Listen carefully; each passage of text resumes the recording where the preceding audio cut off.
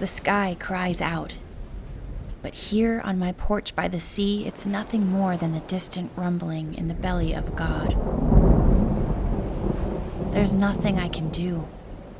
So I wait and watch and feel his breath against my face. Cool and brave. His salt licks my skin. His promises brush my hair. His fury drives the wind to touch my cheeks and whisper something I cannot hear.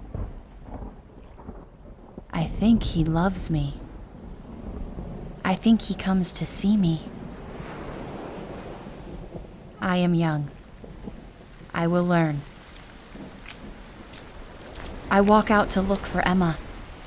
The sand is cold beneath my feet. I find her on the other side of the cliffs around the bend. She's standing in the ocean watching the storm roll in. I call out to her again and again. She doesn't hear me. I'm going to have to go in after her. Emma stands, calmly looking out to sea. Tears of mascara strip her face in the wind. A bloody lipstick slaps her mouth. Her hospital gown clings to her as if permanent, flapping violently like a conquering flag. I reach for Emma. She never sees me. Her face is strange, changing.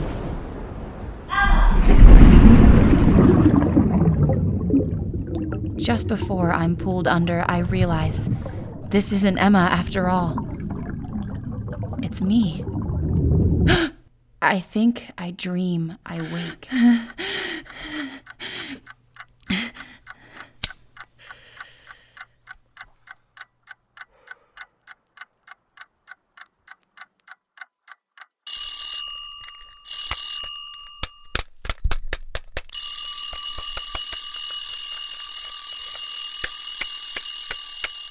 That's the trouble with turning things on, baby June. Sometimes you can't turn them off. Emma? Sure, if that's who you want me to be.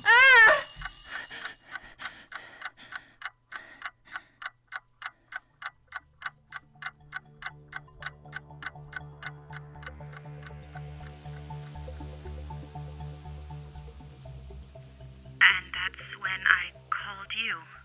I'm glad you did. I was beginning to wonder if you were ever going to speak to me again. I know, I'm sorry. It's just, since Emma died, I've been so... Scared? Yeah.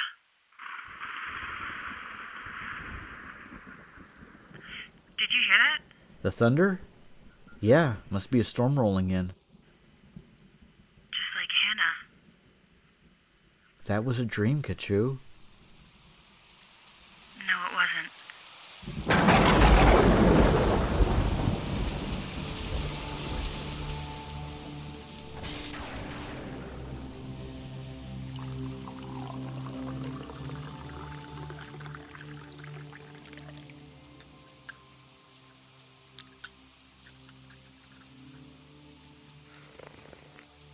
I'm sorry to disturb your breakfast, Mrs. Parker, but we appear to have a problem concerning Mr. Digman.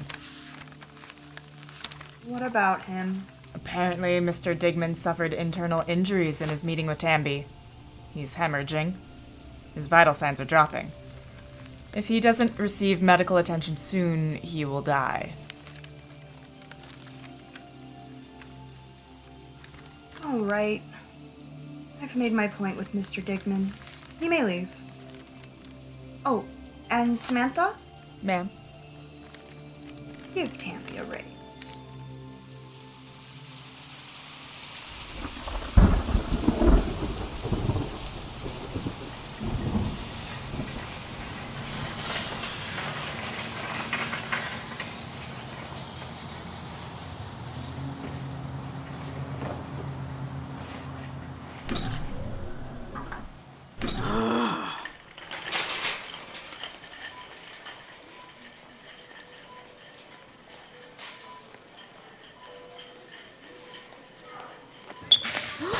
Hey, why don't you watch where you're going, you stupid...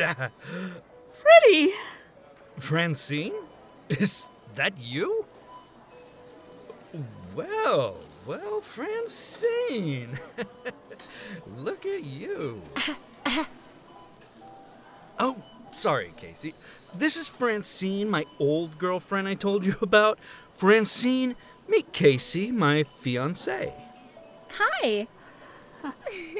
Fiancé? It's so nice to see you out and about, Francine. You must be doing much better for the hospital to let you out. Hospital? It's a little early in the morning for jokes there, Casey. What joke? I thought you said... You'll have to excuse her. She gets things a little mixed up sometimes, but brains aren't everything, right? Hey, watch it, you. We'd invite you to the wedding and all, but it's going to be in Hawaii. Hawaii? On Maui. There's this neat little town, Hana? Yeah, and we have a little something special cooked up. Of course, you're welcome to come if you'd like to, Francine. We're exchanging our vows standing naked under a waterfall. Isn't that the most romantic thing you ever heard? I thought of the naked part. I'm so happy for you. Congratulations. Yeah. Well, we need to go. I have things I need to do. Psst. Listen, honey. I'm a certified aerobics instructor. Call me sometime, and I'll set you up on a low-fat diet. You know, help you lose all that excess weight. Thank you. Nice seeing you, Francine.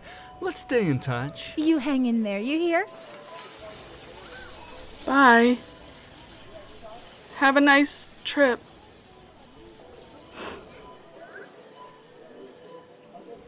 Waterfall wetting my ass. I hope they both drown.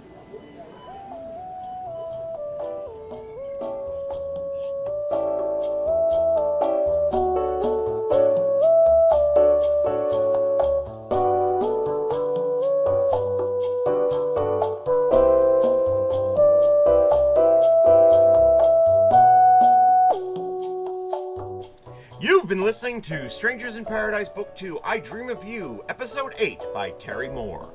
Sound design by Chris Honeywell. Nicole Tomte was Francine, Lauren A. Kennedy was Kachu, David Ellis was David, Pamela Jean Agalus was Emma, Anna Crawford was Darcy, Vanessa Van Zer was Samantha, Brad Oxnam was Freddie, and Femi London was Casey.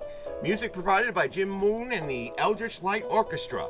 This is a fan work produced with the cooperation of Mr. Moore, done solely out of love for the property. We lay no claim to the rights or characters. Please read the original series and other works by Mr. Moore, available through abstractstudiocomics.com. For information on this and other upcoming projects, please visit us at 8tw.ninja.